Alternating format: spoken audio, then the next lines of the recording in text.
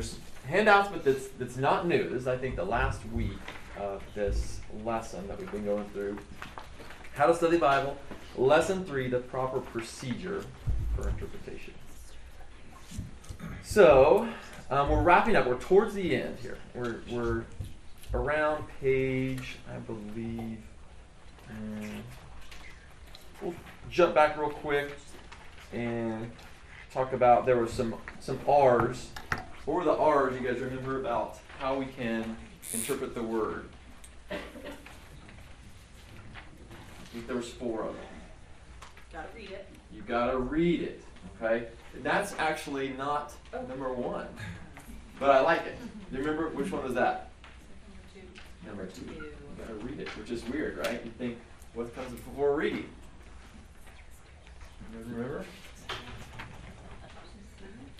So, sometimes we can be behind if we come in and we start reading it without having decided to do what? Receive it, yeah. Before we said that, receive. Okay. Receive it. So, what did that mean? What are we saying when we say someone needs to have that posture of receiving before they read the word? What do we mean by that? Do we want to summarize?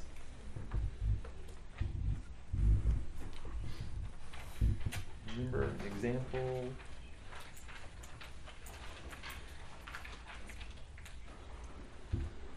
Maybe taking it as it's given, like Mm-hmm. understanding your place where you are receiving it from the Lord. There's kind of a posturing where you are under it. Yeah, right? There's a couple different postures, right?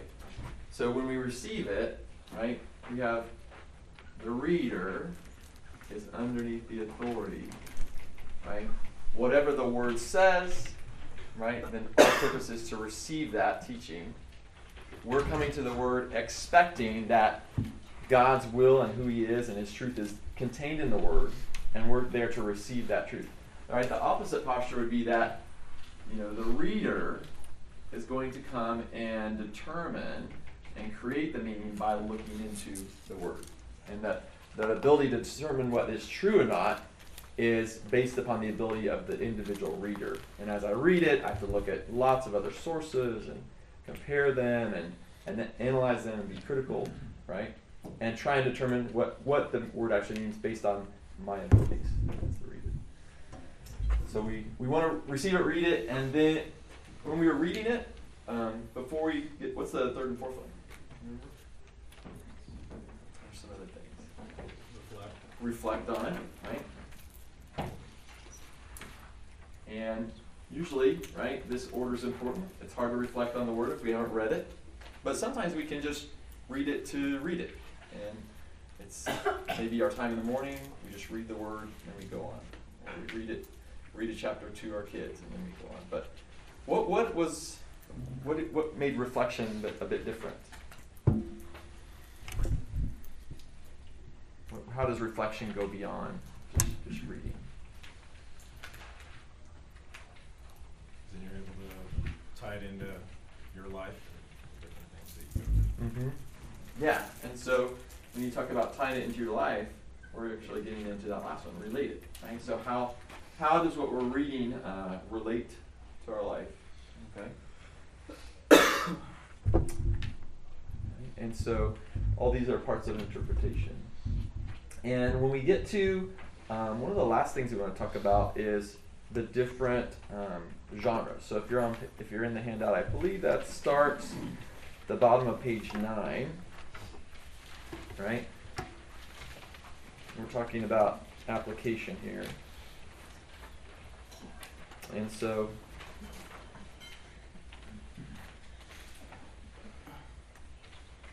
I was reading an article this morning about the genres, and it kind of gave just our example of someone who sits down to read a novel in the evening.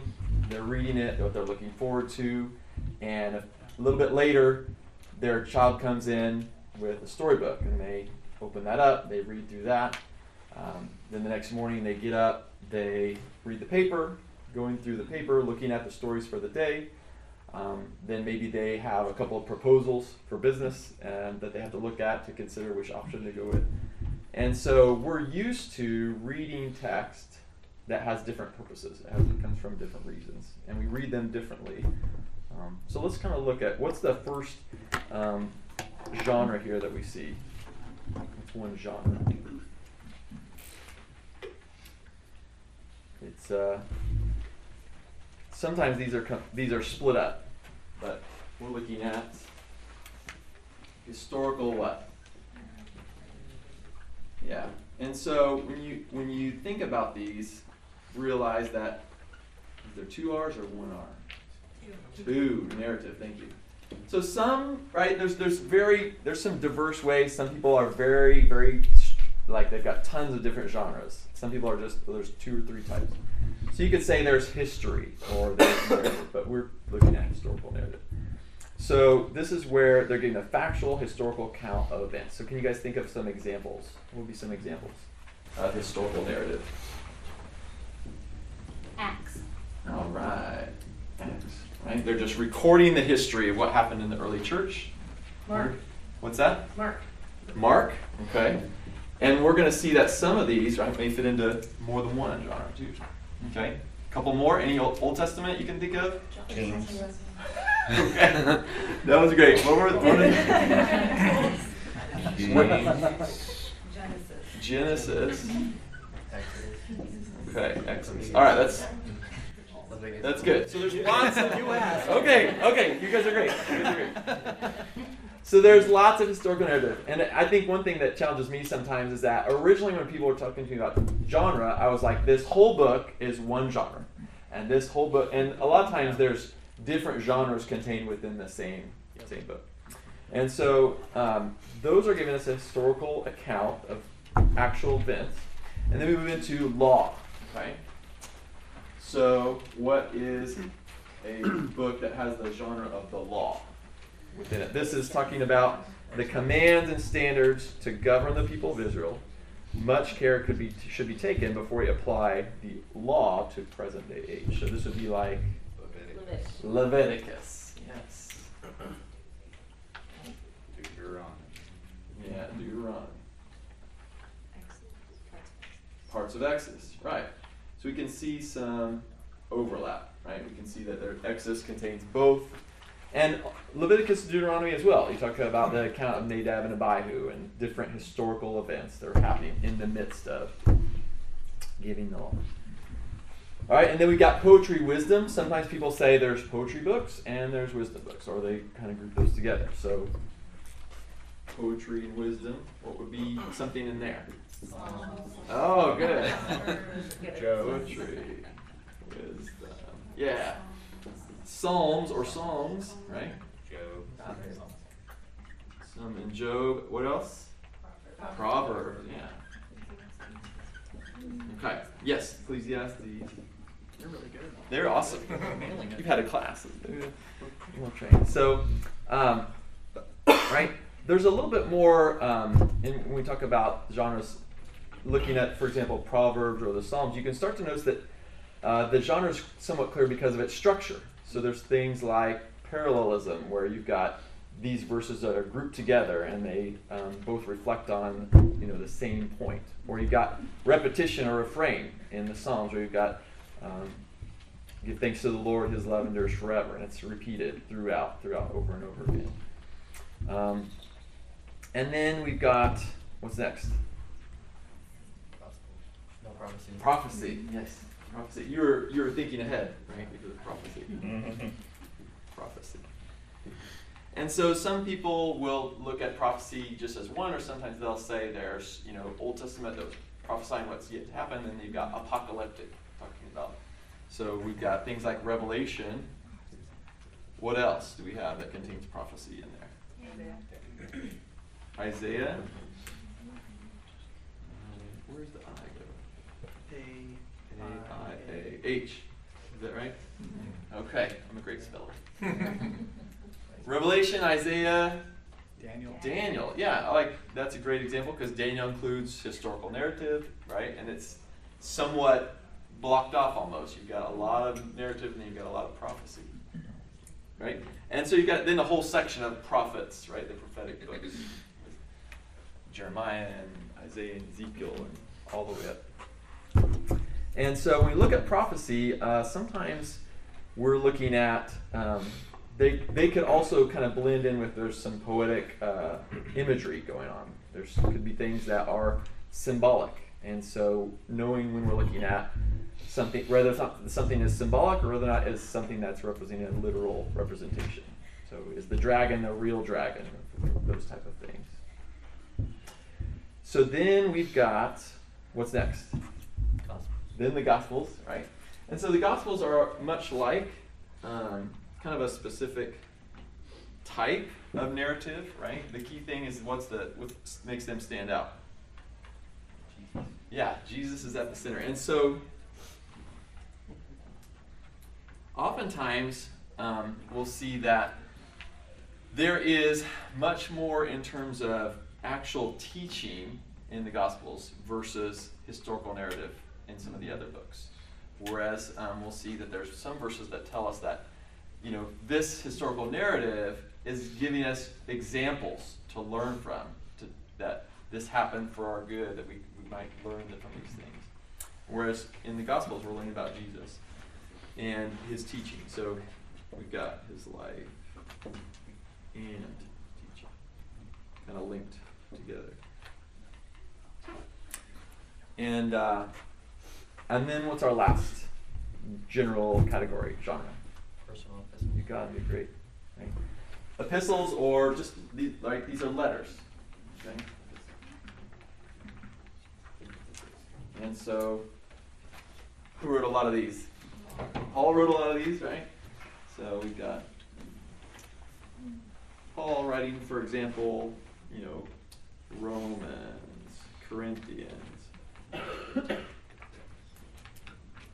on, right? Lots of letters.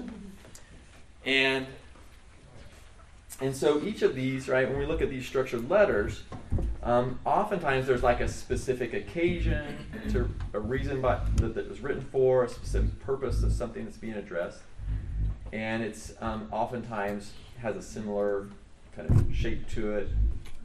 One thing I thought that we could look at is some verses that deal with kind of the purpose behind some of these books.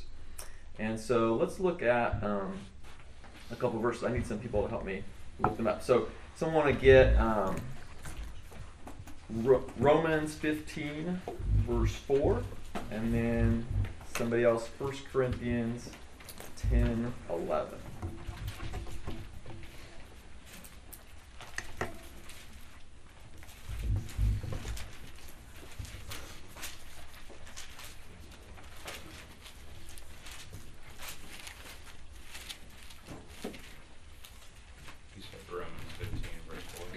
I believe so. What's it say?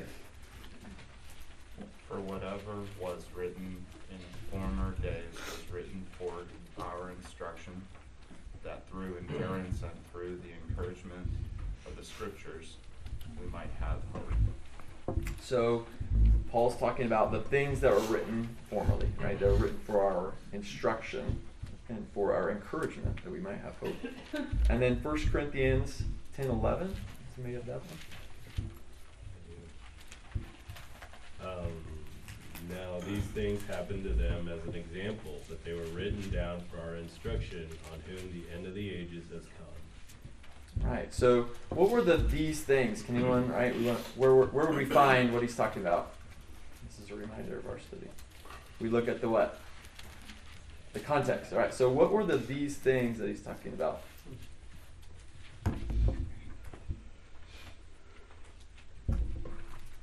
How far back should we go? They got an idea? Stop. 1 through 5? All right, you want to go ahead and read that? What's 1 through 5? For I do not want you to be unaware, brothers, that our fathers are all under the cloud and all passed through the sea, and all were baptized into Moses in the cloud and in the sea, and all ate the same spiritual food, and all drank the same spiritual drink, for they drank from the spiritual rock that followed them, and the rock was Christ. Nevertheless, for most of them, God was not pleased, for they were overthrown in the wilderness. Great. All right, so what book does that sound like? Exodus, right? And so he's talking about the purpose of Exodus and giving some explanation as to, right, now these things took place as examples for us. Okay? So that's like when we talk about historical narrative, a lot of times we want to make sure that we don't confuse it for something like, for example, an epistle, which is telling this is how we ought to live, versus this is what happened.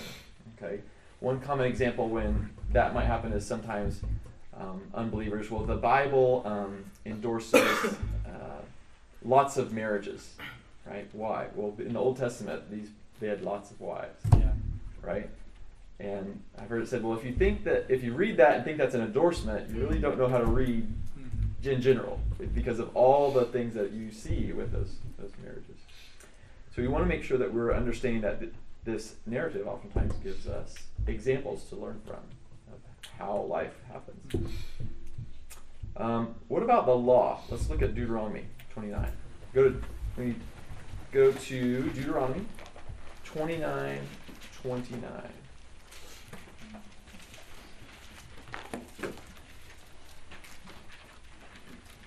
So we're towards the end of Deuteronomy. We've had the blessings for obeying the law, the curses. So someone want to read there, Deuteronomy 29:29. Read it. Go. The secret things belong to the Lord our God, but the things that are revealed belong to us and to our children forever, that we may do all these words of this law. So we see, what's one purpose of the law? Do it. Yeah, that we would do it, right? The law reveals to us how we ought to live. Can anybody think of any other purposes of the law? A hint is maybe something in the New Testament, but what's another reason we have the law? Set them apart. Yes, so there was a lot of laws that set Israel apart from the other nations to make them a nation of priests, right? You have that as well. Galatians 3:24, the laws become our tutor to lead us to Christ, so that we may be justified by faith. So the law wasn't just to tell us how to live, but also, right, it reveals that we can't live as we ought, right? It points us to the person of Christ. Okay. What about, let's go to the Psalms. What about the Psalms and the wisdom books? Let's go, what's our psalm that we usually would go to if we're talking about the purpose of the word or the book? 119. 119. Let's go to Psalm 119. I thought, would someone want to read that psalm for us? How much time you got? Okay, maybe not the whole thing. So maybe verse 9 and verse 105. Let's hit a couple of those familiar ones.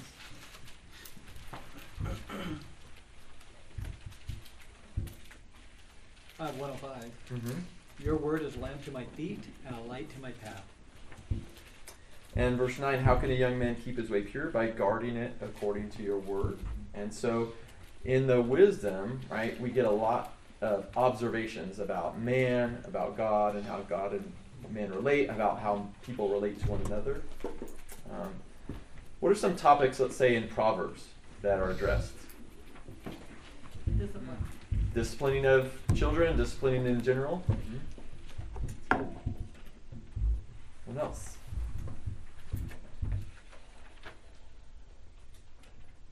Laziness. Laziness, right? What's it like if you're lazy? What's it like if you work hard?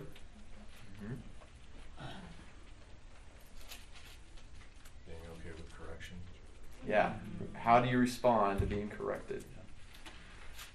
Proverbs is a great parenting book, by the way, for sure, right?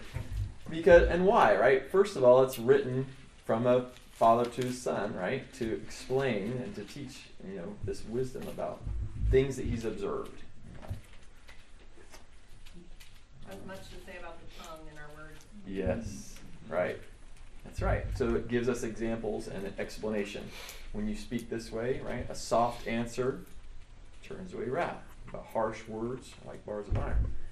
And so we get in the wisdom books, and we also get, much of what we sing is comes from those psalms. They're linked to those psalms of David or his worship leader, I think, Asaph. And so it has that specific purpose of directing our heart and our affections back to God, to rejoicing in the true things of what he's done, who he is, what he's like. What about, let's talk about the Gospels. Let's go to John 20. John chapter 20.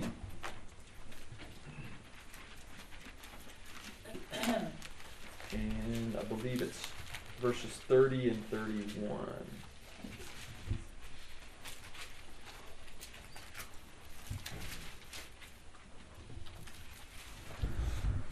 Yeah, we got it.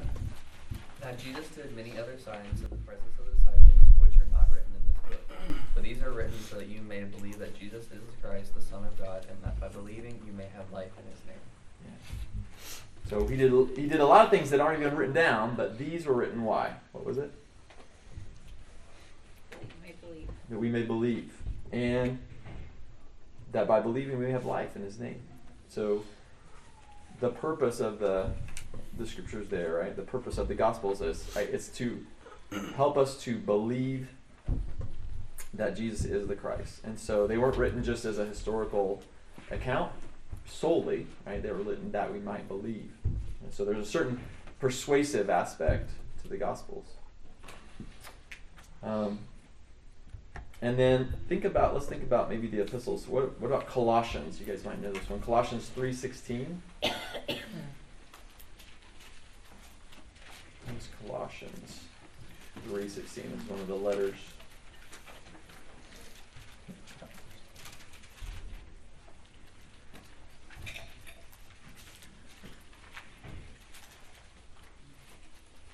Andy, you got it? Yep. Let the word of Christ dwell in you richly, teaching and admonishing one another in all wisdom, singing psalms and hymns and spiritual songs with thankfulness in your hearts to God. Yeah. So it's to dwell in us richly, and it gives us the ability to teach and admonish one another in wisdom. And we were singing psalms and hymns and spiritual songs, so that as that word dwells in us, right, it gives us instruction on how to teach and admonish one another. And then maybe one more. Let's go to 2 Timothy 3. You can't skip this one. 2 Timothy 3.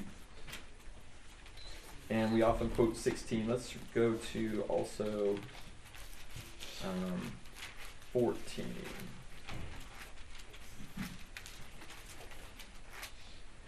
So Paul's writing to Timothy, and starting in 14 to verse 16. But as for you, continue in what you have learned and have firmly believed, knowing from whom you learned it, and how from childhood you have been acquainted with the sacred writings, which are able to make you wise for salvation through faith in Christ Jesus. All Scripture is breathed out by God and profitable for teaching, for reproof, for correction, and for training in righteousness, that the man of God may be complete, equipped for every good work. Okay. So when we think about those genres, right, that gives us and the purposes, it helps us to understand what to expect when we come to the Word of God. Can you think of any purposes for which maybe sometimes people come to the Bible and that's not really the purpose of Scriptures? Like, what are some purposes they might come to look for something in the Bible that's not really the purpose for which it's written? Justify their sin. They're looking for something that says it's okay, God approves of what I'm doing. Moreover, they're in conflict with someone and they're going to it to back their claim or their position. Be done in They can have different an moral motivations. advantageous way. Mhm. And it's not what it's for. Yeah. So. Yeah. They might treat it like Chicken Soup for the Soul. It's just a compendium of inspirational quotes. Mm-hmm. And whatever it happens to say on a given page, it's for me. Yes. So in this case, he saved others, he cannot save himself. So that's what I just pointed to. It must be from the Lord. Uh-oh. Right? Right? That's right. You just I mean, kinda, as a non-Christian, I mean, I would Mhm. have a Bible and I'd just like close my eyes and Mhm. just rotate the Bible multiple times and put my finger in it, and that was like my verse. It's like a magic 8-ball. Yeah. Yes. Yes. Can you guys think of places in Scripture where like it's giving an instruction that's knowing the context, it's absolutely wrong. Like the person that's saying it, they're saying something that's false.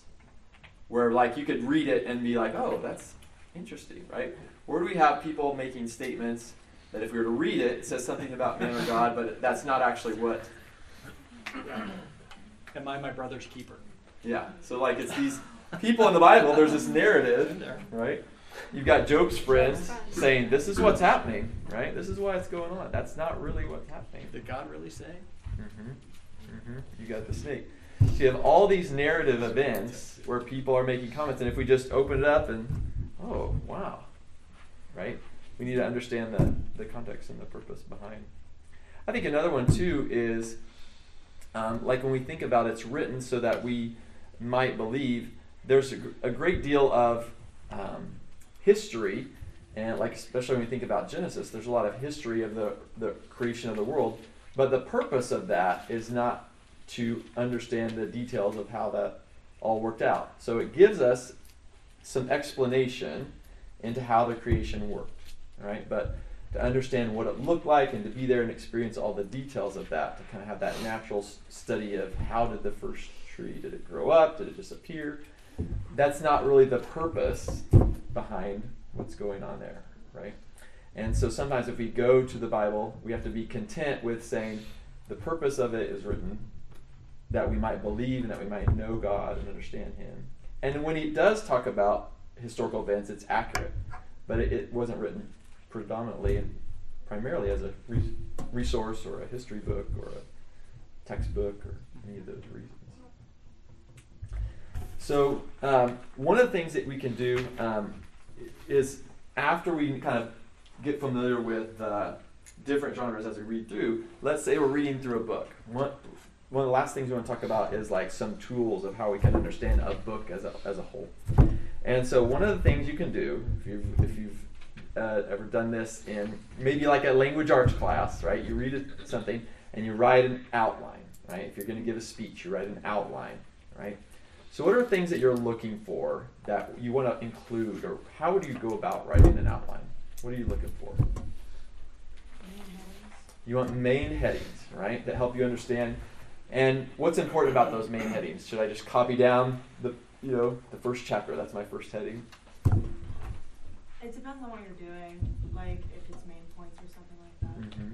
Yeah, so you're kind of summarizing, okay? So you're getting main headings. And then as you go through, right, you're trying to see how those headings fit together, right? What's the flow, right? So one of the things in your notes handout there, you've got, the standard outline is the following format. You need at least 2 of each point. So you got like a capital a Roman numeral 1 and a Roman numeral 2 at least, right? A couple of points, right? If there's just one, you don't really need it because it just describes everything. So if you've got 2 different things, you can have those different points. And then you can continue to break it down more and more specific as to how they fit underneath each one of those topics. Okay? When you summarize, try and do it somewhat succinctly, in a sense that we don't make a bullet point 3 sentences long, right? We want to try and summarize it. So the whole purpose is to get the overall idea and then break it down into smaller pieces, how they fit together. Okay. So if you guys have done any outlines in, let's say, your personal study, or maybe many of the Bible studies we look at doing outlining, what are some of the things that you gain from looking at or either writing your own outline or looking at someone else's? How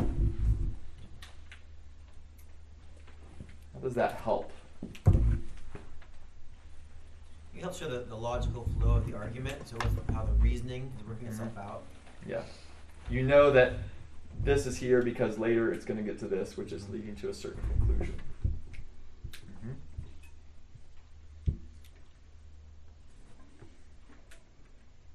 I kind of see it as, like, especially in a narrative, often it's like a play where you have scenes and acts. And so it's kind of easy to kind of like just see how it is presented, and it's not necessarily an argument, but it just shows you, unfolds how he's telling the story. Yeah, like you think about Moses, and you've got, growing up as a childhood in the palace, and then you've got he's in the desert, right? And then you've got he's leading the people out, right? So there's different. Or Joseph would be another example of that. Yeah, That's and all one continuous. Yeah, and you've got like half of Genesis, or a huge chunk of Genesis devoted to this story. It's got the plot, the characters of Joseph, his brothers, his parents, that are helping you understand how everything fits together. And so sometimes that outline helps you see what's coming next, how it all fits together. It's a lot of the childhood stories we had. Yeah. Like Noah. Yeah. I think it's helpful to keep us from getting focused on minor details. Yeah. Yeah. Yeah. That's why I like reading other people's outlines, is I'm pretty visual, so I like to see, like, this thing I'm looking at, is this like a sub-point of a sub-point, or is this like... Or is it the main? Right, and other people's outlines help me to see that. Yeah. Yeah, and I think that's one thing where it sometimes will cause you to, like, one thing is that with most of our Bibles have already, been outlined. They have chapters and they have headings a lot of times on, and it might, sometimes you miss, I've missed something because an argument is like 2 chapters combined and you're just assuming there's a break right there. Oh, this is a different chapter. When really it's flowing. And so when you see that this point is, say, middle of chapter 2 to the middle of chapter 4, it all flows together a lot better. And you kind of read them through in a much better way.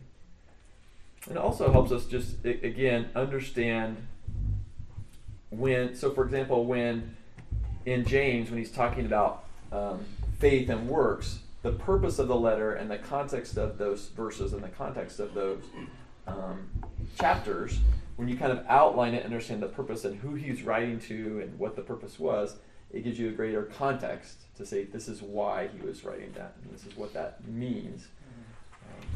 Versus when Paul is talking about how, we're saved by grace and not by works, and what was the purpose of that letter and why was it structured that way.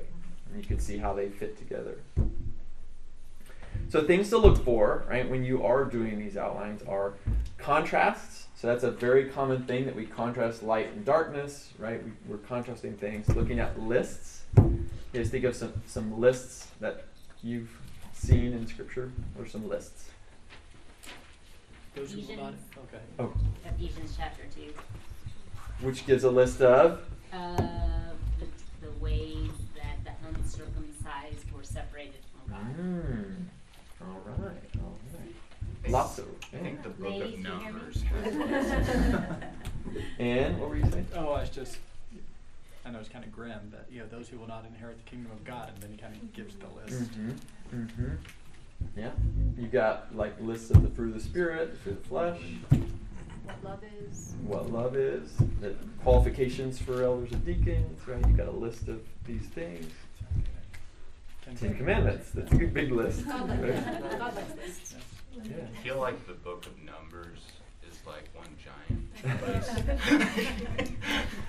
Yeah, and the great thing about lists is it works. Our brains are created where it's like it helps us to put things together and understand how these all fit together as a type of or a part of this one idea or this one category. Okay, examples and supporting points. So these would be great when you're looking at the scriptures. They tell you that some fact, and then they list an example of this. So that we are this way, so that we're not like so and so. That we are like these who have gone before. So you think of in Hebrews, right? You've got examples, right? What chapter do we see a lot of examples? 11, Hebrews 11. You've got lots of examples, and so you may have a heading there over that, and then you're listing out lots of different examples. And then one thing that helps, and I think we're a lot times we're trained to do this.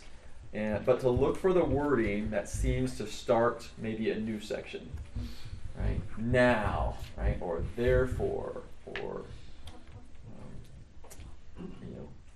because of this, right? So it's taking what's been done And one of the common things that we see a lot of times, I know that in our Friday morning study, we look for, sometimes there's this example of the indicatives, right? So the author will say, this is what is true, right? And then move to the imperative. So because this is true, this is how we ought to live. And so understanding the difference and when that transition takes place helps us to know, sometimes we might confuse those, and maybe something's an indicative and we think we're being told to do something when really it's just saying, this is done. It's already true. Christ has done this. And then our role is to then act on that. Okay, here's your assignment if you want an assignment. You guys do, right? I was asking my kids when I come in, who wants a homework assignment today? Okay, well, every once in a while you get one kid, I do. Everyone's, be quiet! Be quiet! So, one good exercise would be look at the book of Titus, right? Think about what its literary genre would be. Outline the book. So think through, right, as you're reading through it, what are the major themes, okay? So a good place to start, right, you could give maybe a title for each chapter, right? Chapter 1 is about this, chapter 2. Maybe as you go into those chapters, there might be multiple parts, multiple paragraphs. So maybe subheadings based on what each paragraph's through, right? And then once you've kind of gone through and outlined it, maybe you've read it a few times, think about trying to find or give a short one-sentence description. What's the purpose of the book? Okay, you read through it. A lot of times that can be a very helpful exercise. If you're getting ready for a Bible study and you're going to study a certain book of the Bible, as you're preparing in the days, weeks, months before, read through it multiple times, thinking about what is the purpose of this book? Why was it written? Because that's going to help color and give you an understanding as to what each particular part means. An analogy I think of is that if you think about a vehicle, right, it has a very specific purpose. It's to transport people from one place to another, and that gives you an understanding, right, and understanding each part. Why is this part here? Well, it's to help me move the vehicle, right? If it's air conditioning, what's the purpose? It's to cool it off. It has a specific purpose, and so why is it being used for that? What's it doing? Why is it there? And we included for you, I believe, an appendix. Is it there? Oh, it's Jude, right? So the Epistle of Jude, if you look at the back, it gives you a short little outline. And with the epistles, we didn't really mention this, but the epistles kind of follow a very, almost all of them have an opening, a greeting, a body, and a closing, right? And so understanding, where those things are happening, what are you looking for in each part? So then in Jude, you've got this call to contend in verses 3 to 16. And notice how those first 4 points, on the 3 to 16, they're breaking down individually what is the specific call. So there's contend against the faith of the false teachers in 3 to 4. Then it moves to warnings from history. Then it moves to characteristics of the false teachers and the final judgment of the false teachers. And then once that section is over, it kind of wraps up with this call to persevere, right? Now I believe at the end, there's been a doxology, the last couple of verses. And then if you look, right, looking through all of that, what is the purpose? Well, he's writing to believers who had false teachers coming into the church. And he's writing to warn them, to encourage them to persevere in their faith and how to react and how to treat these false teachers. Okay, and you can see there's different themes that you run into, the themes of how to identify and what's true of false teachers, how to persevere and be preserved the judgment in the last times. So all those things kind of come through so that when you read Jude, that comes in your mind, okay, this is who it's written to, this is what it's about, and we kind of have an idea. Right. Can you think of any, one question I have is, any particular book where the purpose, knowing the purpose or coming up with an outline has really helped to shape the way in which you read and interpret that book? Any Bible studies that you can think of or personal studies? I'll give you an example. When I started to study, read the Proverbs, thinking about parenting, it used, I think, early on I didn't really understand the genre, and I was reading it more like either an epistle, like it's commands and promises. Do this, this will happen. God's commanding that you do this. And not realizing that a lot of it was observational. If you do this, this will tend to happen. When you act this way, this will tend to happen. And understanding it's more about patterns that my kids can start to understand. Well, this tends to happen when you do this, when you act this way. Otherwise, it's like, does this count as a rod? That's right. That's it's right. It's a 2x4, but is it rods really? are more circular, you know. Yes. It's been a number of years, but I remember after I was not teaching this Sunday, but we were teaching about parenting, and this verse about if he who spares the rod hates his child, and in the class one of the can it be a spiritual rod? Like is it really a rod? And so the teacher's like, well, the text seems to say there's no indication that it's some metaphor for something else, and so. Just my takeaway, I remember it seemed like they were coming with a preconceived, don't spank, no rod under any circumstance. So they're like looking for a way to, it's got to mean something else. Okay. Other books where like knowing the purpose, outlining it has helped?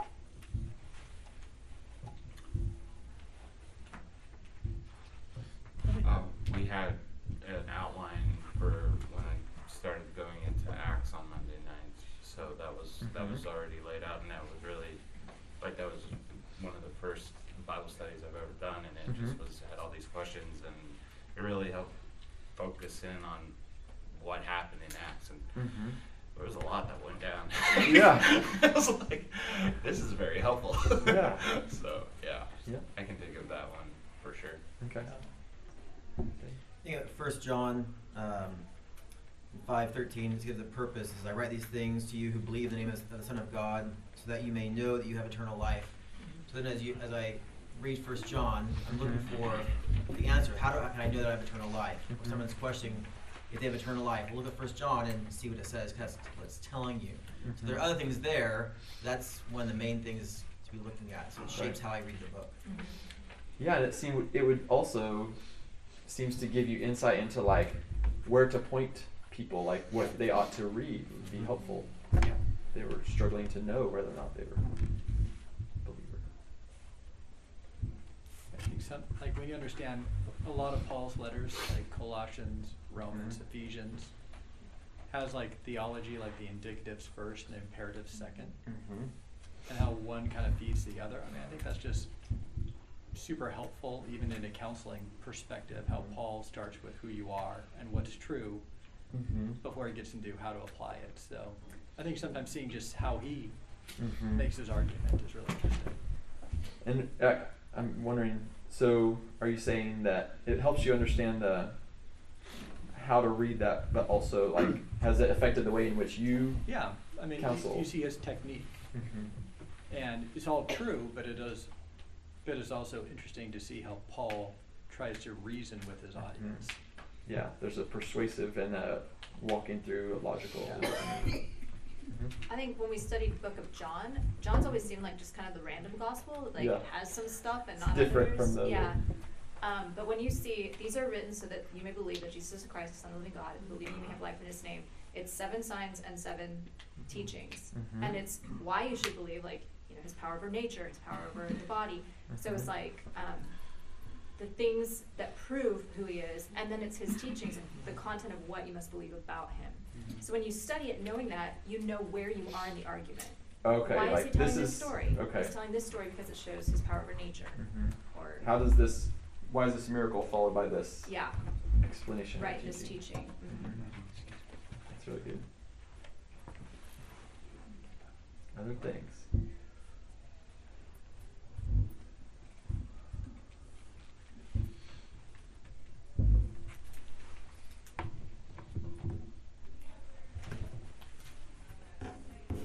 That's really good. What are we doing next time? Observations. Observations. So Okay. be a little bit more practical. Okay. How do you do it? So we'll probably get the slides out. The slides out. Yeah. Yeah, I remember we were doing, this is, I don't know how long ago, we were doing observations, and I was practicing, and this is what not to do, right? So, they're like, make an observation. So, like, I would read, and it'd say, the 1 Timothy is chapter 4. I charge you in the presence of God and of Christ Jesus, who is to judge the living and the dead. Right? So I'll say, okay, I'm being charged in the presence of God and of Christ Jesus. Right? So we're going to go beyond just writing down word for word what they already said. What they already said, right? So we need a little bit more than just that. So hopefully this has given us the ability to like come to the text with a pretty good grid of like what we should be looking for as we start to study. And then this is going to kind of zoom in on that part where we're really reading and preparing to reflect on it. So as we read, I know that's something where as you get really used to this, you might be in a Bible study or conversation where a person will read through something, they'll say, well, it says, and they'll say, well, does it really say that? Is that because it seems like there's some, they'll paraphrase, and all of a sudden there's new words there, there's assumptions, there's all kinds of things that are being brought in. Right? Okay. Well, I'm going to pray for us. I think the conclusion there, if you look, it's important that when we approach the Word, that we submit to the Word, right? That we receive it as it stands, we don't stand in judgment over it, and that we do it with humility. I think that's one of the key things is that if we're going to understand the Word, we have to come to it approaching it knowing that it's going to correct us, it's going to teach us, it's going to admonish us. And as we derive the interpretation, we're always looking for what did the author mean? What were they saying to that original audience? And then what does that mean for us? And that's going to be kind of how we go on throughout the rest. So let me pray for us in our discussion today.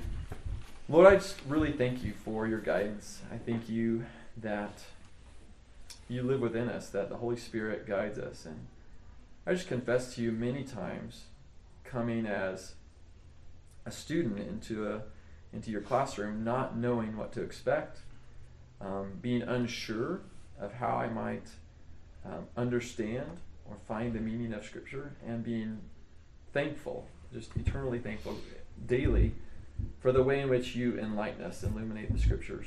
And I pray that each one of us would come seeking to give our best effort and to put in the work of reading and reflecting and studying your Word. And help us to do that with total dependence upon you, knowing that with all of our walk, it is both you who work in us to will and to do your good purposes. And so I pray that as we go today, we continue to be able to worship you and to draw close to you as we sing and as we hear your word preached and as we take communion. And I pray that in our personal time of study, that we could begin to continually work out with fear and trembling our salvation. We ask this in the name of your Son,